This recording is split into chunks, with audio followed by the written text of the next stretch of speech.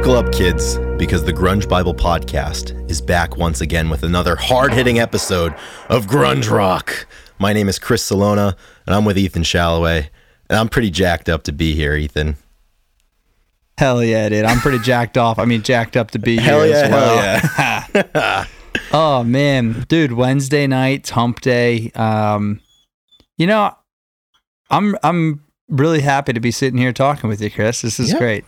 It's pretty good. Episode 134, recording on Wednesday, as you said, October 11th, 2023. Yeah, it's perfect. Yeah, man, I feel good. I'm getting a jump in the gun. I guess you didn't ask me, but Chris, I always want to know how you. Yeah, no, how you doing, man? I'm good, man. Had the holiday weekend this past weekend. I went out to the state of Iowa where I lived for 5 years. Went to a wedding. My good buddy Austin tied the knot. Congratulations to him. He is a king of our day. He's a kings of our time. You know, he's one of the leaders. Exactly. He's a man of his time and place. So that was good. Came back. Hitting this week pretty hard. I just had my, earlier this afternoon, I had my annual performance review for my full-time job because, as we know, Grunge Bible is not a full-time entity. No. And I crushed it, dude. I hit a dinger. I'm like Bryce Harper, in the postseason, just dropping tanks, upper deck. So that felt really good. And, you get a raise? We'll find out in a couple of weeks. So they take the results of the review cycle, and then they go and they talk amongst themselves, and then they divvy up the funding. So hopefully, I think I should be getting a little something. So I'm excited for that. Makes me feel good. Yeah, that's awesome, dude. It's no better feeling to get paid more to do the same amount of work. Exactly, man. Maybe you'll get some more work, but I'll probably get some more work. Hopefully, just more money. Yeah, hopefully just more money. So, Ethan, episode 134, this comes at a good time in the calendar, good time in our lives, because we get to revisit a very special album, which is turning 30, a couple days before the episode comes out. But as we sit here and record tomorrow, actually, it's the anniversary. So we're going to be commemorating the 30th anniversary of Versus, Pearl Jam's sophomore album, which came out on October the 12th, 1993. So we've got 30 years of that. We've got a couple of different things that we're going to dispense with ahead of time. And I think the first of which would be, we have to thank some people. Is that correct? We do. And we have a new Patreon supporter. So we definitely need to ring the bell. As they used to call it back when we were in our heyday. Exactly. Are we washed up? Are we over the hill? Like, is our heyday gone? No. I feel like it's just like you can have more than one heyday. I think we're in our second heyday. Yeah, I think so too. What is? Yeah, we're not the traditional heyday.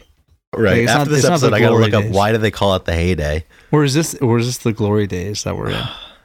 Do you feel glorious? Yeah, sometimes. Yeah, sometimes. Yeah, I feel kind of glorious right now, honestly. Yeah, glorious that's a big word. This is a glorious day. Glorious day. So we got some people to thank. Let's get back. We do. So yeah, let's just get it done here. So we have a new top tier Patreon supporter. If you were interested in joining this person at the top tier or any of the two lower tiers, hit up that nice fancy shiny link in the show notes that will take you to Patreon. Big news, Patreon just updated their mobile app, so an entirely new interface. They also they started this thing where you can have like a group chat on Patreon with all of the Patreon supporters. I'm thinking about firing that puppy up and getting going and checking in with the folks over there. And as I said, we have a new member that can check in with us now. I would like to thank the newest member of the top tier, Lameller Bone. I hope I'm saying that correct, but new supporter, getting into the podcast, working their way through all of the episodes, really fired up, really thankful for some of the playlists and album recommendations that we've been divvying up here at Grunge Bible HQ for years and years. So, they liked what they were hearing and they took the leap, and that's really all that we ask of the people out there. So if that story sounds similar to you, you know what to do. Head over to that link. So the newest member, they join the following list of top tier supporters. At this time, I would like to thank Pile of Punk, D-Boat, Gochujang, Eric R. Berry, Sherry Matthews, Keith White, Corden Stewart, Mike McCready's Mustache, which is a name edit from the former Julie Van Siever, now known as Mike McCready's Mustache. Nice. Epona, Granny Grunge, Faith Bittner, Eddie Vedder got me through my second divorce, Seattle 4 Fanboy from New Jersey, Alex Long, Black Hole Sean, Chris LSMS, Nikki Six, Kara K, What the Fuck is Up, Denny's, Doug Endy, Millie, Rachel Corning, The Blue Owl, Fuck Soup, Jamie Lynn, Laura and Irene, Jade Mercado, Alexa Shannon, and my mother, Carlene Solona. And for those curious out there, this time I chose to read it in reverse chronological order, newest members to oldest members of the top tier. So people have asked me in the past, how do you list the list, and that's how I did it today. So your mom is the longest standing top level? So she cheated a little bit. She was she was a $2 member back in the day. Money my whole life. And at an unknown point in time, she decided to up the ante and get into the $10 level. So as far as the list reads, she became a Patreon supporter way back in the day. So that's just how Patreon is serving it up to me. It's perfect. That's great. Yeah. So thank you, everybody that we just rattled off, and the people in the 2 and 5 that don't get their names mentioned. Please consider supporting us, because without you guys, who knows? Who knows if this would be worth it, you know? Who knows, man? So I think it would. I think it would be worth it. Well, Ethan, it's funny. So I went down a Mark Lanigan rabbit hole once again yesterday, and I actually posted a performance of his on the page because earlier in the day I was reading an interview, and the interviewer was asking him just about music and his approach, and he had a quote, and I think it kind of applies to what we do here as well, so I'd like to read it. In this interview, he said, "The one thing I've always tried to do is make the music be its own reward, and by that I mean enjoy the process of creation, the process of playing, and I always try to take any of the extremeness shit that comes from music out of the picture. In other words, if I never made a cent, if nobody ever listened to me, I would still play music and I would still enjoy it because the music is its own reward." Amen. I think the Grunge Bible podcast is its own reward. This is fun. Yeah, I agree. I mean, I've been playing a lot of drums these past 6 weeks, and I had a conversation with a guy that I work with, and I was talking. It's funny because I told him I was in a band, and we started talking, and he actually brought up the same video that Drew brought up last week's pod. How Chad Smith played a song that he had never heard before. He played "The Kill" by 30 Seconds to Mars, and kind of nailed it. Yeah, and he that brought was it a up really cool video. Yeah, it was really cool, and that's exactly how, like, you know, when I play music, you just put headphones in and play with a song. Right. They don't have drum tracks; they're just making it up. But I played music, but I always say how, like, playing in high school was so fun because, you know, you're not trying to make a living. You don't have rent. Right. You don't have a mortgage. Like, there's nothing. They're just playing to play, and it gets so tough the older you get to, like, enjoy a hobby as much because you just feel pressures all over the place. So yeah, and you're busier. You have more obligations. Yeah, so having a passion project or something that you're not so, you know, like you said, the enjoyment is in the process. And if you never made a cent, like Mark said, I mean, that's how you enjoy it the most. So, like, I'm playing, it's like, you know, I want to brush up on my skills. I'm going to be better. Not because I'm not going to record anything. Because you like with the it. Band. Yeah, it's like, I don't know why I'm doing it. I'm doing it because, like, at least, it just brings you a lot of joy. And, that's hard. That can definitely be hard to find in hobbies. Sometimes you get wrapped up, but sometimes you just got to be like, you know, you just got to enjoy doing it. You know, you don't always have to be the best or monetize it to have enjoyment. Absolutely. So, yeah. Great quote to start the episode. Yeah, that's a really good quote. So as we move forward, I believe this is the third week that we have been commemorating this day in music history. And Ethan, I have to say, it might be the fourth. I think it's the fourth. I'm enjoying this segment quite a bit. So this episode is going to be released on October 16th. So that is the day that we are going to commemorate. And we have an all-star cast of birthdays on October the 16th. So we'll start in chronological order. On this day in 1938, Nico was born. Nico was actually the first artist to record Jackson Browne's song These Days. It's really good. I think Nico also did stuff with the Velvet Underground as well. So, a lot of lore surrounding the late, great Nico. Kicking it up, I realized when I made these I made these notes, I made a typo. On this day in 1947, not 1847 as I wrote the notes, although he kind of looks it. Bob Weir was born, so October 16th, 1947, the great Bob Weir, and that's really important. Yeah, dude, that's awesome. We love Bobby Weir. I mean, he is just a staple. He's just, he's the king. He's incredible. He's Happy a man. birthday to that man. Happy birthday to Bob Weir. There's so much to thank from him. Yeah, we should do a Bob Weir episode at some point. Yeah, we should have him on. Let's do it, man. Oh, yeah. Absolutely. Oh, well, actually, out of the birthdays, the next man I would like to have on October 16th, 1960, Bob Mould was born. So the man of the mighty Husker Du. I love some of his solo work. Like, I was really depressed in 2020, and he has a song. I don't really know much about Bob Mould, but he has a song called "Heartbreak a Stranger." And I used to listen to that way too often than anyone should be allowed to listen to a song. But it's got a cool little licky riff kind of thing going on, and he's got a unique voice. So happy birthday to Bobby Mould. In 1962, this is the day that Flea was born. Good old Fleabag, dude. Good old Flea, man. And what can you say about Flea, right? Dude, where would you rank him as a bassist? He's got to be up there, man. I mean, that's the thing. So, yeah. I think at this point, like, the persona that Flea has, I think for a lot of maybe more casual fans of music, it kind of overshadows the incredible bassist that he is, because, like, Flea, like, he's naked he was naked all the time. He's in the Chili Peppers. He's kind of like a crazy and wild guy. But dude, especially like the funkier stuff that they did. I mean, Flea was the bedrock of a lot of the Chili Peppers stuff and a lot of their sound. Oh yeah, I think he's definitely. He's a genius. I mean, he's really talented, and I think, I mean, he's obviously, he knows like music in and out, but he also like has this freelance side to him that, like, when he talks about the bass, and it's so like very personal connection to the instrument that totally is really special, and you don't see from everybody that's trying to make it from the best you do, but like just hearing him play and talk about it is always.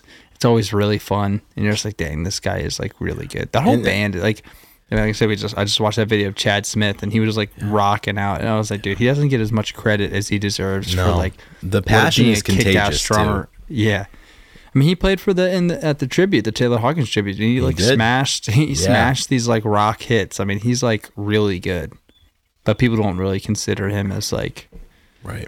Well, we do.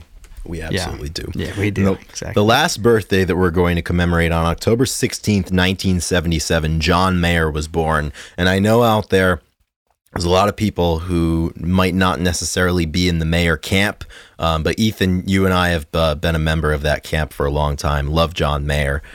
He's a king. I love that he shares birthday with Bob Weir, and they were able to play together. That's really special. And Keep the Dead going. He got to be a part of that. I think that's so special for him to be like an honorary member of the Dead. Would you consider him to be one of the best guitarists of his generation? Yeah. Of his generation? So. Yeah, absolutely. Dude, the range that he has is unbelievable. Dude rips. Dude, all the time. I remember this earlier this year, the last Dead & Company proper full tour that they did. I mean, I'm not the biggest Dead & Co. fan, but I mean, I got locked into some of his work because those songs there's so much feeling behind them that you have to have inside of you, living in you, but you also need the technique and the skill to let those feelings come to light. And he's just able to kind of, take out the middleman of the mind and just let that feeling go directly into his hands, which I think is a really, really special gift. And I think it's the most elusive gift to have when you're making music, and he's got it, and he's had it for a long, long time, ever since he really started, and with Room for Squares, which is a hell of an album. Yeah, dude. He's really solid. Saw him live one time, and it was just amazing. I mean, I didn't know you saw John Mayer live. Mm-hmm. Yep. No kidding. When was this? High school or? It was in college. We went to in Cincinnati in their the same place I saw Dave Matthews. Went and caught a John concert. Nice, man. And it was just so good, dude. Neon. Who'd you? I don't remember this. Did you go with like the boys or? I went with Will Walker. Okay. David Klein and I think Caleb Wilt. Nice, yeah. And then they were the same group that went to the Dave Matthews show. That's sweet. It was random. I don't remember who brought it up to go see John. I really can't recall how it happened, but yeah, but it happened. Yeah, I saw him last year. I was like last row of the arena, but it was still really cool. It's John Mayer, you know. Yeah, I think he's good. He's a good stadium guy. He can fill it out. Yeah, he totally can. So those are the births on October 16th. Those are the birthdays. Yeah, we've got low hanging fruits. Now we'll get into the minute music details of the years. That was the low hanging fruit, and you know that around here we love the low hanging fruit on the Grunge Bible podcast. But we also love the small stuff, the other stuff. We do. So let's kick it forward. Let's kick it forward to the next part. Couple of notable things that happened on this day. And this is just, this is classic, taking it to the streets. On this day in 1967, Joan Baez, who was obviously a very influential figure of the 60s and, the peace movement and everything like that, Joan Baez and 123 other people were arrested. They were protesting outside of an armed forces induction center in Oakland, California. So the authorities at hand hauled off 124 people, including Joan Baez, to jail for, understandably protesting the war in Vietnam and the compulsory service at the time. And, that activism, that's what the 60s were all about. And that's what a lot of Joan Baez's music was all about. So moving forward, a little bit of a somber note. On this day in 1972, Creedence Clearwater Revival broke up. Damn. That's tough. Yeah, this is a shame. It's a shame when bands break up. I think it's crazy that they have a specific date. I know. That can be like cataloged of like, especially back then, because now it's like whatever day like the press release is out. Like it's like, oh, like we broke up and that's the day that it hits the internet. But Creedence, man, and Ethan, correct me if I'm wrong. A couple of months ago, you're on record on the Grunge Bible podcast saying that John Fogerty has the best voice in rock. I think that he should be talked in the likes of, not even rock. I think everybody, Chris, Cornell, Michael Jackson, like Stevie Nicks of the world. John Fogerty. Put John Fogerty there. Yeah. He has a place among that table, at that table. I think I'm gonna go find some vocals only Fogerty, and you guys be the judge. Yeah. I'm gonna need a healthy helping. Of some vocals only Fogerty. He will speak for himself, Yeah, absolutely. And then finally, the last note that we have, somebody who arguably does not have as good of a voice as John Fogerty. On this day in 1992, Bob Dylan and many of his very famous music friends and acquaintances all teamed up at Madison Square Garden to celebrate the 30th anniversary of Bob Dylan's recording career. He got his start in 62, so back up in 92, they all got together, and I forget who was on it, but there's an album that came out from this show, and it's on Spotify. And I remember, periodically coming across some of those, some of the songs that were played, both with Bob playing, and then, a lot of the individuals that came together to pay tribute to him. And those moments are always really cool because it's like, you have a lot of people who, from different backgrounds, different people who come together to pay tribute to somebody and to celebrate somebody's work. Even cooler, obviously, that, Bob was alive and well at the time to be able to take part in it and see everybody, pay tribute to him. I think that's a really special thing. Yeah. He's, as a songwriter, he is one of the best of all time. Just in probably one of the deepest catalogs, that you're going to find out there. And, the tribute shows are really sweet. I love, do you know who all was there? That day, by chance have that? Like there were a lot of people there. Was it pretty much like everybody under the sun? Yes. I would assume. We'll run down the line of some individuals who were there. John Mellencamp was there. Chris Christopherson, Stevie Wonder, Lou Reed, Eddie Vedder, and Mike McCready were also there. Johnny Cash, June Carter Cash, Ronnie Wood, Richie Havens, Eric Clapton, Neil Young. So, you name it. The surviving members of the band were there. George Harrison, Tom Petty and the Heartbreakers, Roger McGuinn, Sinead O'Connor. I mean, that's a pretty stacked lineup. That's crazy. You got Johnny Cash and Stevie Wonder, and then all the rock guys. Tracy Chapman there too. Yeah, that's awesome. As we like to say, what a lineup! What a lineup! Exactly. What a lineup! So that's everything that you need to know about October 16th in music history. Also, notably, on October 16th, 2023, the Grunge Bubble Podcast's 134th episode was released. I love it, dude. We can do that every week. We can do that every week. Obviously, now trumping all of the birthdays and historical events. Yeah, that's the lowest of hanging fruits. I didn't even have to really reach above my head for that one. It was just right there for me. It hits you in the head. Yeah, that's absolutely. Good. I have to cough. That's awesome. I can't wait. Yeah, I cough all the time on this podcast. It's all right. I cough. I'll click my pen. I'll do whatever I want. It's my space. Yeah. If you guys hear coughs, keyboards, or anything, that means Drew's not doing his job. Exactly. So we do these things to test him. Yeah. So if he passes the test, you'll never know because you don't hear him. Maybe that's the way that you do know, because you don't hear them, because they do happen. They happen all the time. So speaking of 30-year tributes.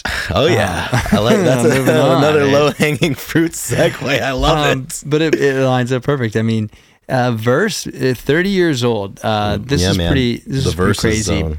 Now we did do an episode dedicated to the album. And that was it was episode 83, which we released in October of last year. About a year ago. So for the 29th anniversary for all intents and purposes. But this is 30, so we have to revisit Verses. Yeah, I mean, we got a lot of new listeners. So, and honestly, the people that listen all the time probably want to hear more about Verse anyway. So, exactly. Let's talk about it. I mean, yeah, man.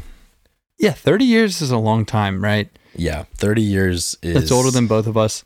It is older than both of us. Yeah, and it's still, it's still one of our favorite albums from the time, and I think a lot of people. People go back to 10. Do you go back to 10 or Verse more right now, Chris? I think I go back to 10 more often than I do Verses, but there's a large contingent of people who believe and feel that Verses is Pearl Jam's best album, and then it's even better than 10, because I know a lot of times, and I'm sure this will happen when I post for the anniversary on October the 12th.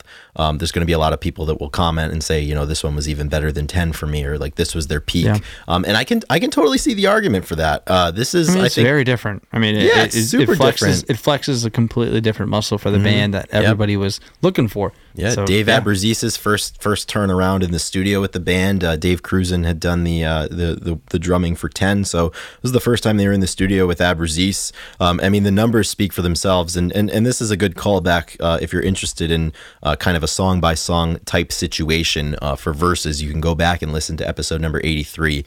We did a song by song with a lot of different numbers. Yeah, we went song by song. We always go song by song, except when we don't. I think we did. I don't know. I haven't listened to it in a long time. I think I remember talking about every one of these songs. All of these songs are, you could say, they're songs of note. So I wonder what I said about Blood. somewhere in this mighty notebook, Ethan, I have the show notes for this one. I couldn't tell you where they are. It might be in the old notebook because I had to switch over. Yeah, it looks like it's not in this one, but nevertheless, the stats alone, Pearl Jam, obviously big business even by 93 with the explosion of 10 in 91 and 92. In the first 5 days that this album was out on the open market, they sold 950,000 copies of it. So it almost went platinum in the first business week after its release, which is an unfathomable number. It spent 5 weeks at number 1 on the Billboard Top 200 chart. That is to this day, and I think for the rest of time, it will be Pearl Jam's PR for consecutive weeks spent, unless the forthcoming album, which evidently is happening, just completely knocks the socks off of everybody in the music world. And at the time of this recording, the album has been certified 7 times platinum, so 7 million copies have been sold here domestically. That's so many.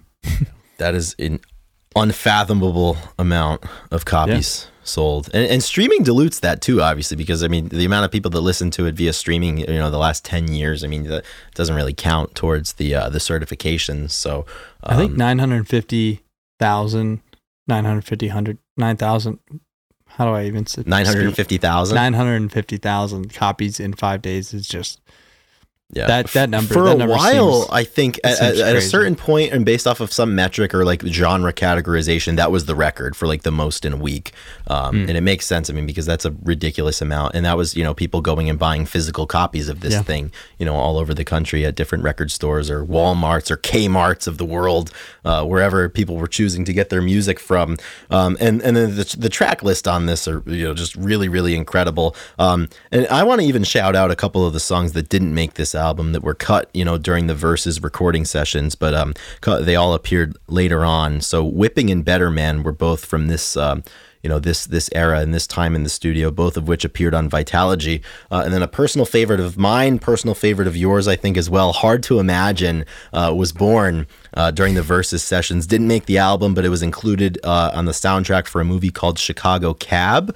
A little bit of an alternate version relative to the one that you hear on Lost Dogs, which came out after the turn of the decade, I think in 01 or 02 or something. But that's a really, really great one.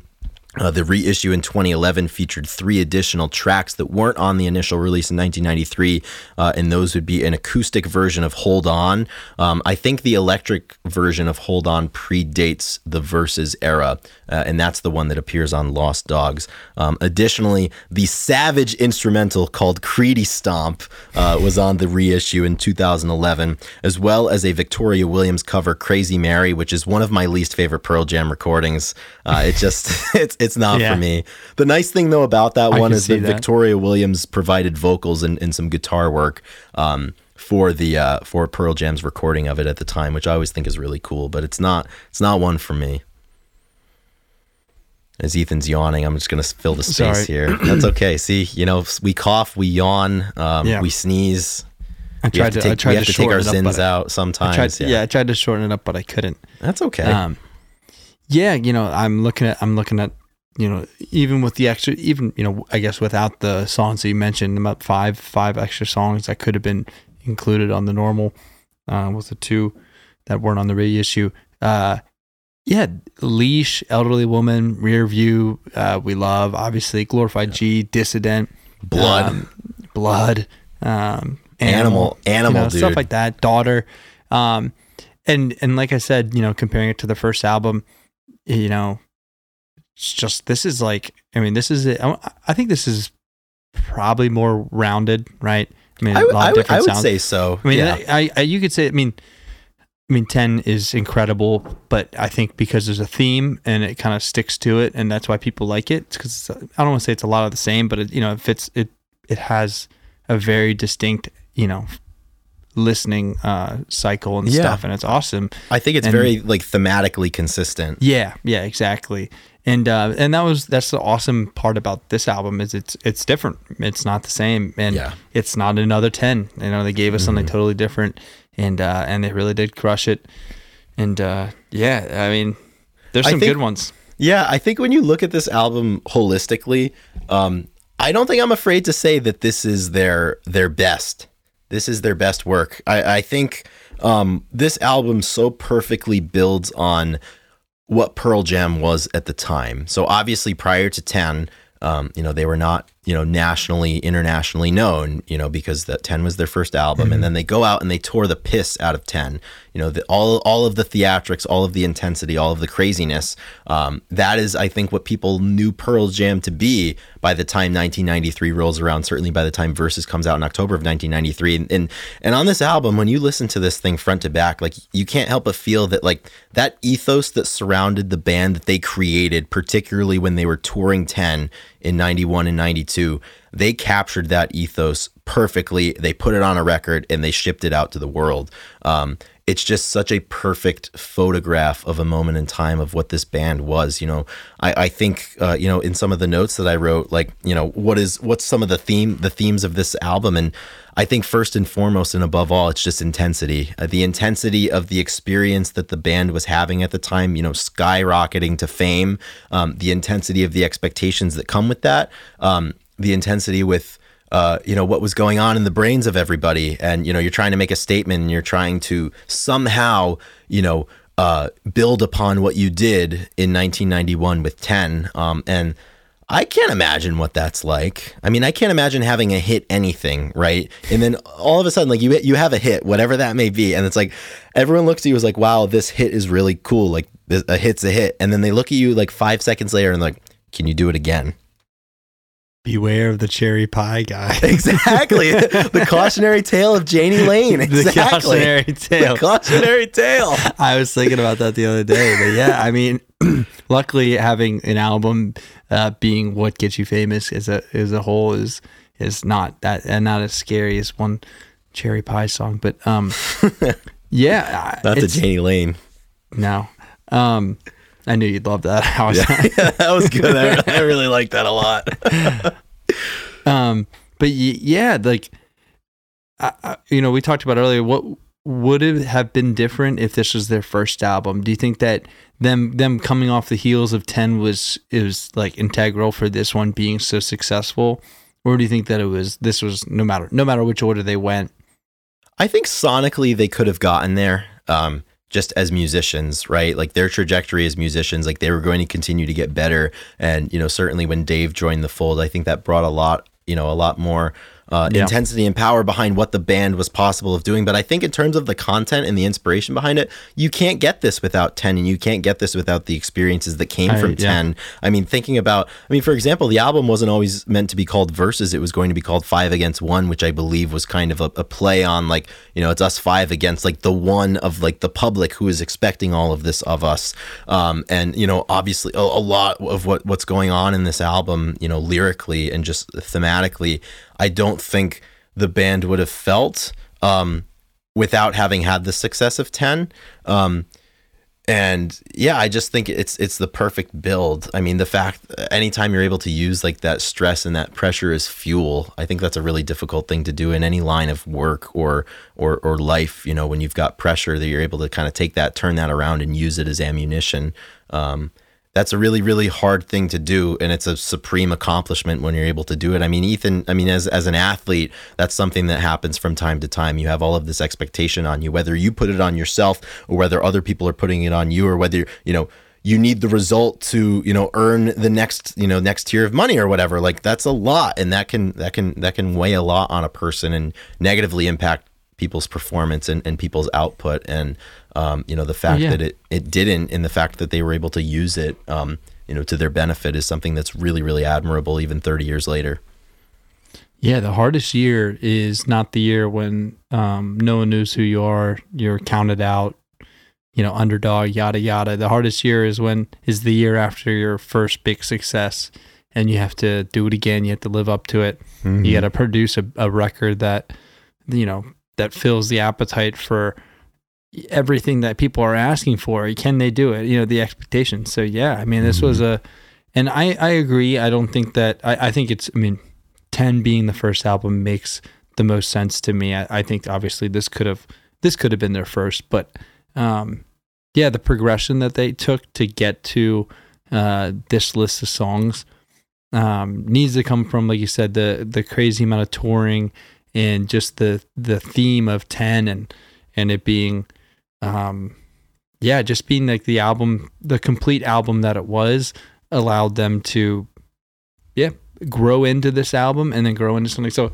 I think that it happened the way it should have. Of course, it always does. It's crazy too, because even the lore surrounding the recording sessions for this album perfectly tie in with that moment in time. I mean, like the story of them having to do so many rear view mirror takes, and Dave is just exhausted, and you can hear him throw his drumsticks at the end of it. And then the other story of Eddie Vedder like breaking out of the recording studio because like it's too nice. Like what the fuck is going on? And him going into San Francisco and sleeping in his truck, to try to reacquaint himself with a lot of the themes of what's going on. I mean, those things, 30 years later, they're near mythic status. And it only kind of feeds into, the theme of this album. 30 years later, and, for us, obviously not 30 years, but we've been acquainted with this album for a long time. We've gotten to know it really, really well. As we stand here today, like what are some of your favorites, or what are some of the songs that still stick out to you?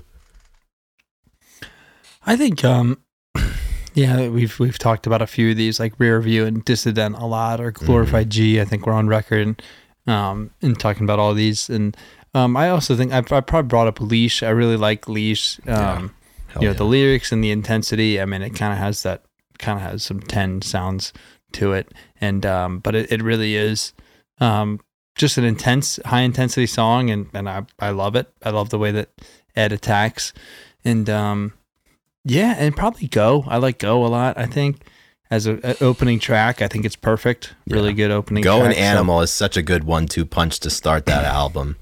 Yeah. Yeah. What do you think about Daughter, Chris? I think we've talked about, we've probably talked about this before. Well, that was something that I want to get to in a little bit, like why the songs on this album that became popular. Daughter is certainly one of them. You know, it's the first track that, you know, the Pearl Jam had released chronologically on their album that had an acoustic guitar, you know, taking the main stage. I like it. I like it more than I like Elderly Woman. Really? Yeah, I do. I know you're not a huge Elderly Woman fan. My interest in it is kind of is like the ebb, like going up, and the flow is going back, like when ebb and flow, or so it's flowing. It's flowing. Yeah, even flow. The thoughts have arrived like butterflies, and now they've disappeared. But that's one thing that I kind of wanted to talk about with this. Like, I've been around this album long enough now that, like, the songs that were important to me when I first listened to it have kind of lessened, or they're important to me for different reasons. Like, I feel that way with Porch off of 10. Like, for the longest time, it was like, hear my name, take a good look, this could be the day. Like, fuck yeah, I'm going to get out there. But now, like, the lyric for that is, the cross I'm bearing home ain't indicative of my place. And I feel the same way about Leash. You know, I remember being 19, listening to this, being like, fuck yeah, drop the leash, we are young, like, get out of my fucking face.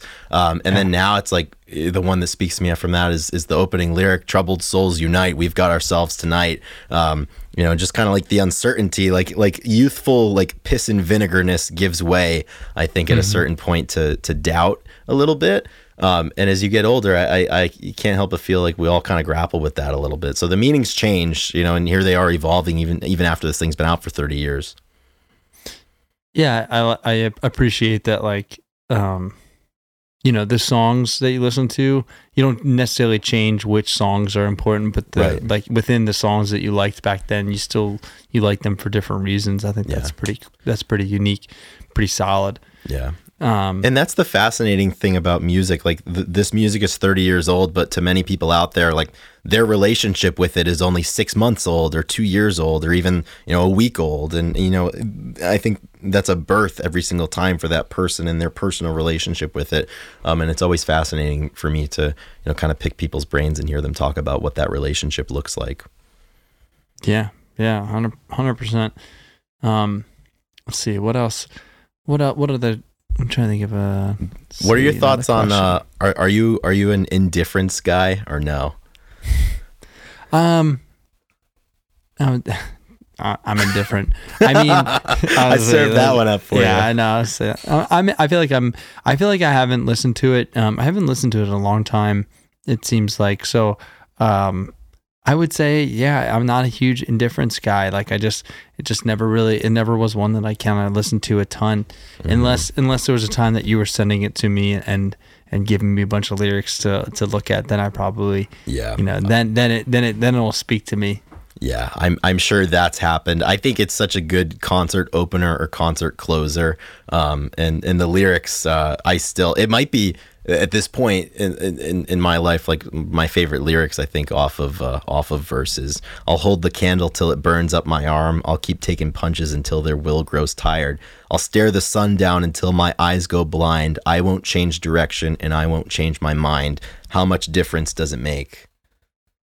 Like, yeah. Those are lyrics that are befitting of a second album. It's like, hey, I'm in this thing now. Like, there's no going back. Like, I'm stuck here. Like, you know, the candle is in my hand now. It is great that they finished the album with that. Like you said, finished the concert. They finished this album with it. I think it's top tier. You think it's top tier? I think it's up there, man. My goal for the next couple of weeks is going to get you to not be indifferent about indifference. Yeah, well, I'll go listen to it. Go listen to it a few times tonight, and it's all the lights are out kind of song. Yeah. Send you to sleep. Yeah, that's a really in a good way. That is, you know. Yeah, exactly. Yeah, in a good way. It's always in a good way. Exactly. So, another kind of point I want to talk about, because it's easy for us obviously to sit here, 30 years later and talk about what it means to us. But I think it's always interesting, especially with this album and the fanfare that surrounded it, to go back and take a look at what the pundits had to say about this at the time of its release. And some of the points from some of these outlets I think are really interesting, and some of them I think hit the nail right on the head, and some of them I think are maybe a little misguided. So the New York Times did a review of it, and they said that most of the album projects individual misery as public catharsis. And I love that. Like, I mean, that's what great artists do. They take all of the shit in their life and they kind of lay it on the altar for everybody else, and people can kind of pick and choose. Was that a compliment by them, you think? I think it's a compliment. Yeah, I think it's a challenging thing to do. Like, I mean, you figure like all of the shitty things in your life or the things that you struggle with, if you can present that in such a way that it helps other people, I think that's a really, really challenging thing to do. Yeah, absolutely. Rolling Stone, I think, was right on the money. They gave it 4.5 out of 5 stars. And they said, that few American bands have arrived more clearly talented than this one did, with 10, and Versus tops even that. And they're talking about Eddie Vedder saying that, he's something that we haven't seen in a while and a heroic figure. Better still, he is a big force without bullshit. He bellows doubt. And I kind of, I think of the Indifferences and the Leashes of the world, where, he's like, well, here I am at the top of the mountain now. Like, people have put me up here and like, I don't know how to get down. Like, I can't get down. And like, I just have to weather the wind, weather the wind up here. So. Yeah, that is great. I love that. He's a big force without bullshit, and he bellows doubt. Yeah. That's good. I want to bellow doubt. That sounds kind of fun. Yeah. It sounds cathartic.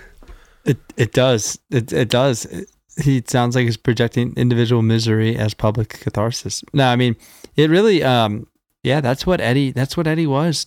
Even now, but I mean, that's what he was back in the day, in his prime, in his peak. I mean, he really was like, somebody that people could look up to and get strength from, and like, and it would help people, face doubt directly head on, and like, be able to overcome it. And that's awesome. It's such a crazy dichotomy too, with like people that are able to do that, and like you'll have people that listen to music and be like, holy shit, like you just explained everything in my life and it all makes sense now. And if you were to ask somebody who was making that music, they'd be like, well, I don't have any of the answers. I don't know what the hell's going on. Like I'm so completely unsure of myself. So it's like they can give the one thing that they want for themselves to millions of people, but that act isn't, it's not substantive enough to do it for themselves. It's the great mystery of the song, of the big beat. Yeah. Yeah. This next review that we have comes from the esteemed outlet NME, and unfortunately, I was unable to find their entire review. I encountered a few dead links and some dead ends in my sleuthing for this, but NME gave Versus a 4 out of 10. What do you think about that?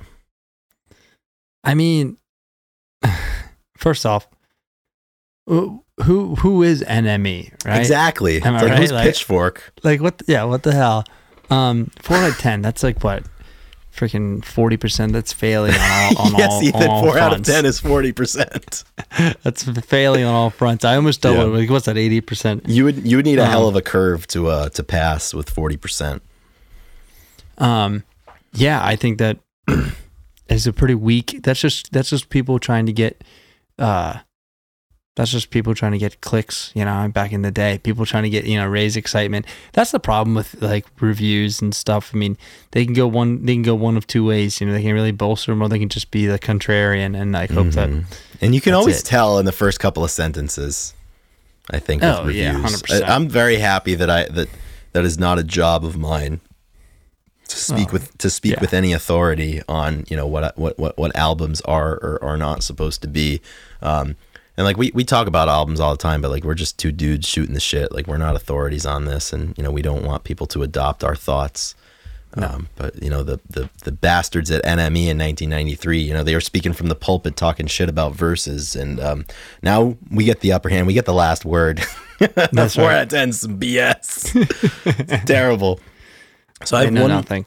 Yeah, exactly. I have one more review to share.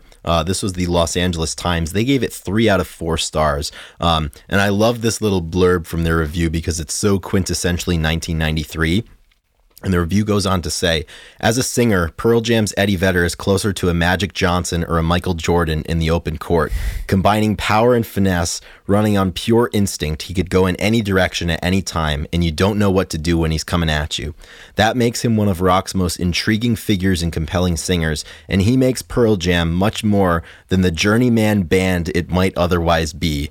And then they went on to say that Pearl Jam were still a band of limited imagination. 30 years later, I think Pearl Jam is not of limited imagination, and I certainly don't think that they would have been a journeyman band. But, we have the benefit of 30 years of hindsight and many more records and many more iconic moments to go. But, it's impossible for me to... Yeah, that's the big unanswered question, like what I would have thought of it in 1993 if I was my age. Yeah, it is impossible to tell, and sometimes I feel like the only way to kind of like put yourself in those shoes, to think about bands in the past 10 years that we were there when it was happening, and how we responded to maybe their second album, and if we were trying to be like, sometimes you try to you try to be like super critical because it's cool. Yeah. And then all of a sudden, like, you're just being an asshole. Like, they were good, and we knew that we should have known they were going to blow up because, like, let's just be honest, like, it was a great couple albums. Exactly. Well, you always have those people that try to kind of get ahead of things with a hot take. So if they're right, they're like, see, I told you so. But then afterwards, like, if they're proven wrong, they're like, oh, well, like, it's not what it was supposed to be. And I think certainly the LA Timeses and the NMEs of the world might have had a little sprinkle of that, just like just a dash of that in the great stew that was the music review. Yeah, it's interesting. LA Times 3 out of 4, NME 4 out of 10, and then 4.5 out of 5, all using different scales. Right. I kind of like that they use different scales. Like, that's something that I don't think, like, do you think that should be standardized? I mean, I was thinking about, like, if you ask me what a good album is, I should have like a scale that I should use. Like, I should have something figured out so I can grade every one. I have an idea, but it's impossible. I have an idea. All right. So in baseball, which is great because this is October, the Phils are playing right now as we speak. Game 3 of the NLDS versus the Braves. They're kicking ass tonight, though. They're up 8-2 in the 7th.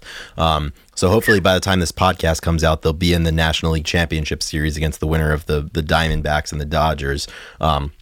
But in baseball, for evaluating players, there's a scale that they use called the 20-80 scale. I'm not sure if you're familiar with it, but like 20 is essentially 0 and 80 is 100. So when someone's like, oh, like they've got 80 power, that means, it's like Kyle Schwarber power, for example. But like Kyle Schwarber's speed on the 20-80 scale would probably be like a 20, right? If that's the lowest, then yeah. Exactly. So I feel like we should... maybe if we start reviewing albums, maybe we kind of place them on the 20-80 scale. I love it. Yeah. Why did they choose to do that? I don't know, honestly. My brother would know. I'll lifeline him for the next time we record, and hopefully I'll remember to provide an update. But it's not like you can't, on the 20-80 scale, like as far as I know, like you can't give like 63s or like 56s. It's like 20, 30, 40, 50, 60, 70, or 80. Like there's a finite amount of numbers that we can use. But yeah, I'm a proponent of the 20-80 scale. Yeah. I'm in. I like it. It's like a five tool player. Or we could do QBR, which I really don't have any idea. I don't even know. Every time there's a new max every year, it's like this is the highest. Yeah. Like or we could do baseball. We could do wins above replacement. It's got great. Pearl Jam's Versus has great exit velocity. Their barrel rate is really high. The launch angle is right where you want it to be. The drop is really good. Exactly. Yeah. Yeah, I think we're going to have to do that because I feel like, Ethan, you and I we're in our baseball era right now. Dude, it's Red October. I'm in my baseball era for sure. It's great, dude. There's nothing better. You get home, crack a beer and watch the Phils. My Red Sox are out, so I'm rooting for the Phils. Obviously, they have Schwarber, so. Mm-hmm. You're still healing up from them trading Mookie Betts a couple of years ago. It is what it is. I'm more upset that they didn't re-sign Kyle Schwarber after 2021. But if there was ever a place for him to end up, it was with the Phils. If they had known at the bank, what they know now. Exactly, man. Dude hits tanks. That's all you really need. Any closing thoughts on the album Verse by Pearl Jam that you have? Versus? Yeah, verses. Sometimes really. I call it verse. Verse, to be a contrarian like NME. Yeah, because like, when two fighters are against, it's like verse. I don't know. But yeah, it's still verses. That's all right. We can make our own rules around here. You never do know. You never can tell. No, I feel like that was a pretty thorough kind of look back 30 years later. As we said, go back to episode 83 if you want a song by song kind of situation. We got you covered there. But yeah, I think it's a good record. I'm a big fan of any time anniversaries come up, you go and spend some time with these albums. So I realize this episode's coming out a couple days after the anniversary on the 12th. This will be out on the 16th. But even if you did go back and listen to it on the 12th, start your Monday. You start your Monday with three things. You go with the coffee, you go with the Grunge Bible podcast, and then you roll right into verses. And a form of nicotine. And a form of nicotine, absolutely. Yeah, we need that. Your choice. Yeah, it's up to you. If you want to include some tobacco with that too, you go right ahead. That's fine. Whatever you need. So, what about you? Any closing thoughts on the great verses? No, not really. I think it's a perfect second album. I think that's the best way to I think that's one of its best attributes. It did its job. Mm-hmm. It got them, a whole new, I don't know. It just, they changed in the best way, and they progressed, and they grew as a band. Mm-hmm. And, they should be proud, Chris. They should be proud. They did a great job. I want Eddie and the boys to know that the Ethan Shalloway and Chris Salona are proud of them for something they did 30 years ago. I think that's going to make the difference. Oh yeah. I think it will. Well, Ethan, awesome. That's some verses. I just finished my beer, so that means whether we were done or not, it's probably time to get going on this episode. So if you're still with us, thank you. I hope you enjoyed the last 45 minutes to an hour of time that you've spent with us. Please support us. Give us your money. Keith White just got a couple of Grunge Bible beanies. They made their way over across the pond. He's in possession of them. That's really exciting. So you could join Keith both as a top-level Patreon supporter and a possessor of Grunge Bible merchandise. Ethan, after the show, or sometime later this week, I got to talk to you. I got some ideas for some merch stuff. So hopefully we're gonna get some new shit coming to light. I thought you were gonna say you could join Keith White, and I thought you were gonna say on an expedition, because he even leads better expeditions. He leads hikes and stuff, and it's really. And awesome. I'm sure that he got those. And you said he got multiple. So he's got multiples. It's for the crew, dude. Yeah. I guarantee he's gonna be wearing it on a hike. We got to get out there and a summit. Yeah. Oh yeah. I'd get out there with Keith. I would love. That's the cool thing though, Ethan. Like, we've gotten to know a lot of people through the page. Like, a lot of these people do some pretty cool shit. Oh my gosh, yeah. Like, cooler than us. Yeah. Well, cooler than me. Maybe not cooler than you. You're a professional javelin thrower, but definitely cooler than me. Dude, you play slow pitch softball. That's true. I'm playing in a tournament this weekend, October 14th. The boys are back. See, you're still playing, dude. Not everybody's playing right now. Make Schwarber. Not everyone's playing right now. You're right. Absolutely. Just you and the Phillies. Exactly. So that's pretty much the spiel that I have. Do you have any other thoughts before we get to our songs of the week? No, I think that's perfect. Yeah. Thank you, everybody, for listening. Yeah, Let's do the songs of the week. Yeah. And then we'll cut you guys loose for the week. Class will be dismissed. That's right. Remember, we dismiss you, though, not the bell. That's right. That's also right. Exactly. So do you have a song? Yeah, I think not this time. Yeah, I think I do. Okay. And I don't think that we've included this band on the songs of the week, so that's kind of exciting. That is exciting.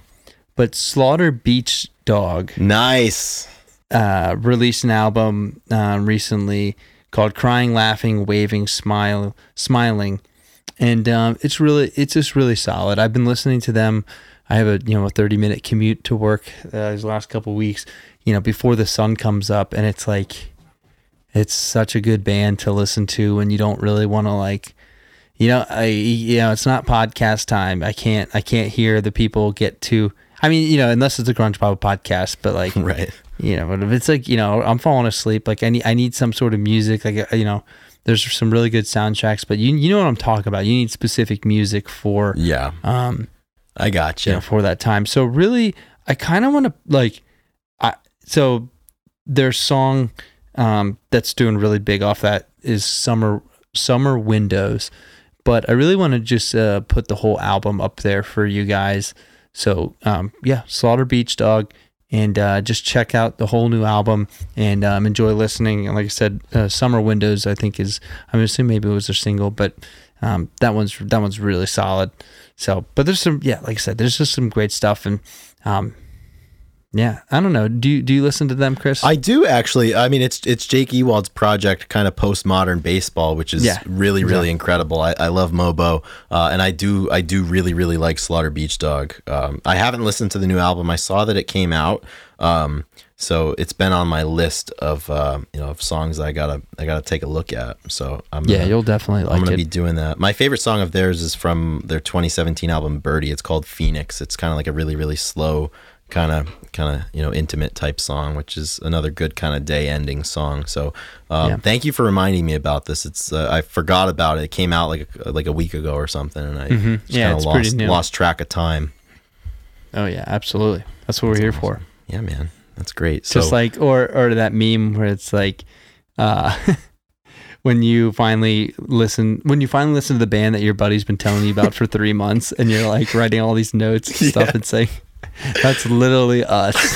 It's like you're getting ready to tell your buddy about a band that he told you about 6 months ago. That's it. And we've done that all the time. Like we've done that so many times where I'm like, Ethan, like, you got to check this shit out, and you're like, I know, I sent this to you in June.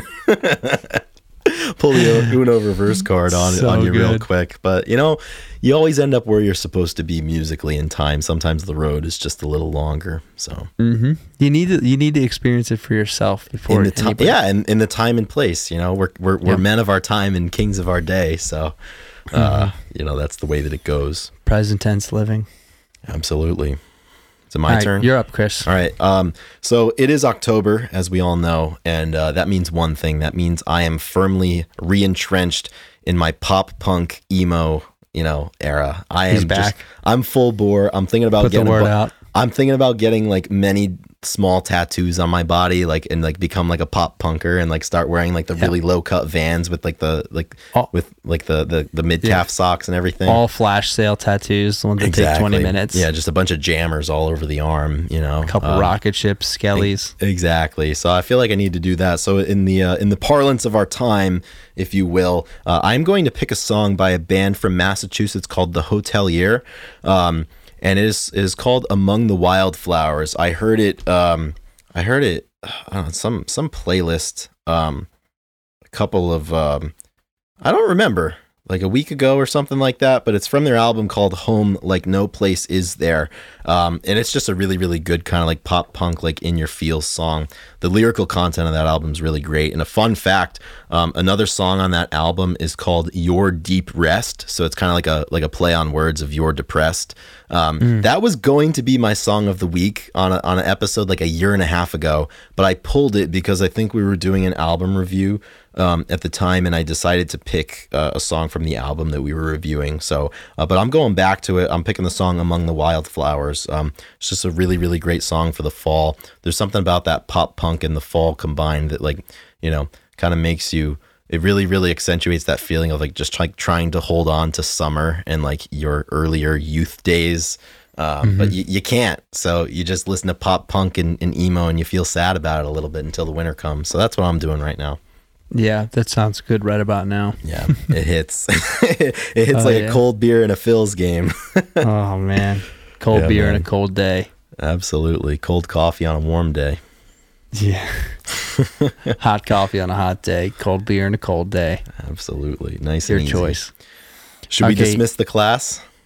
Yep, we're going to cut you guys loose. Thank you so much, everybody, for listening.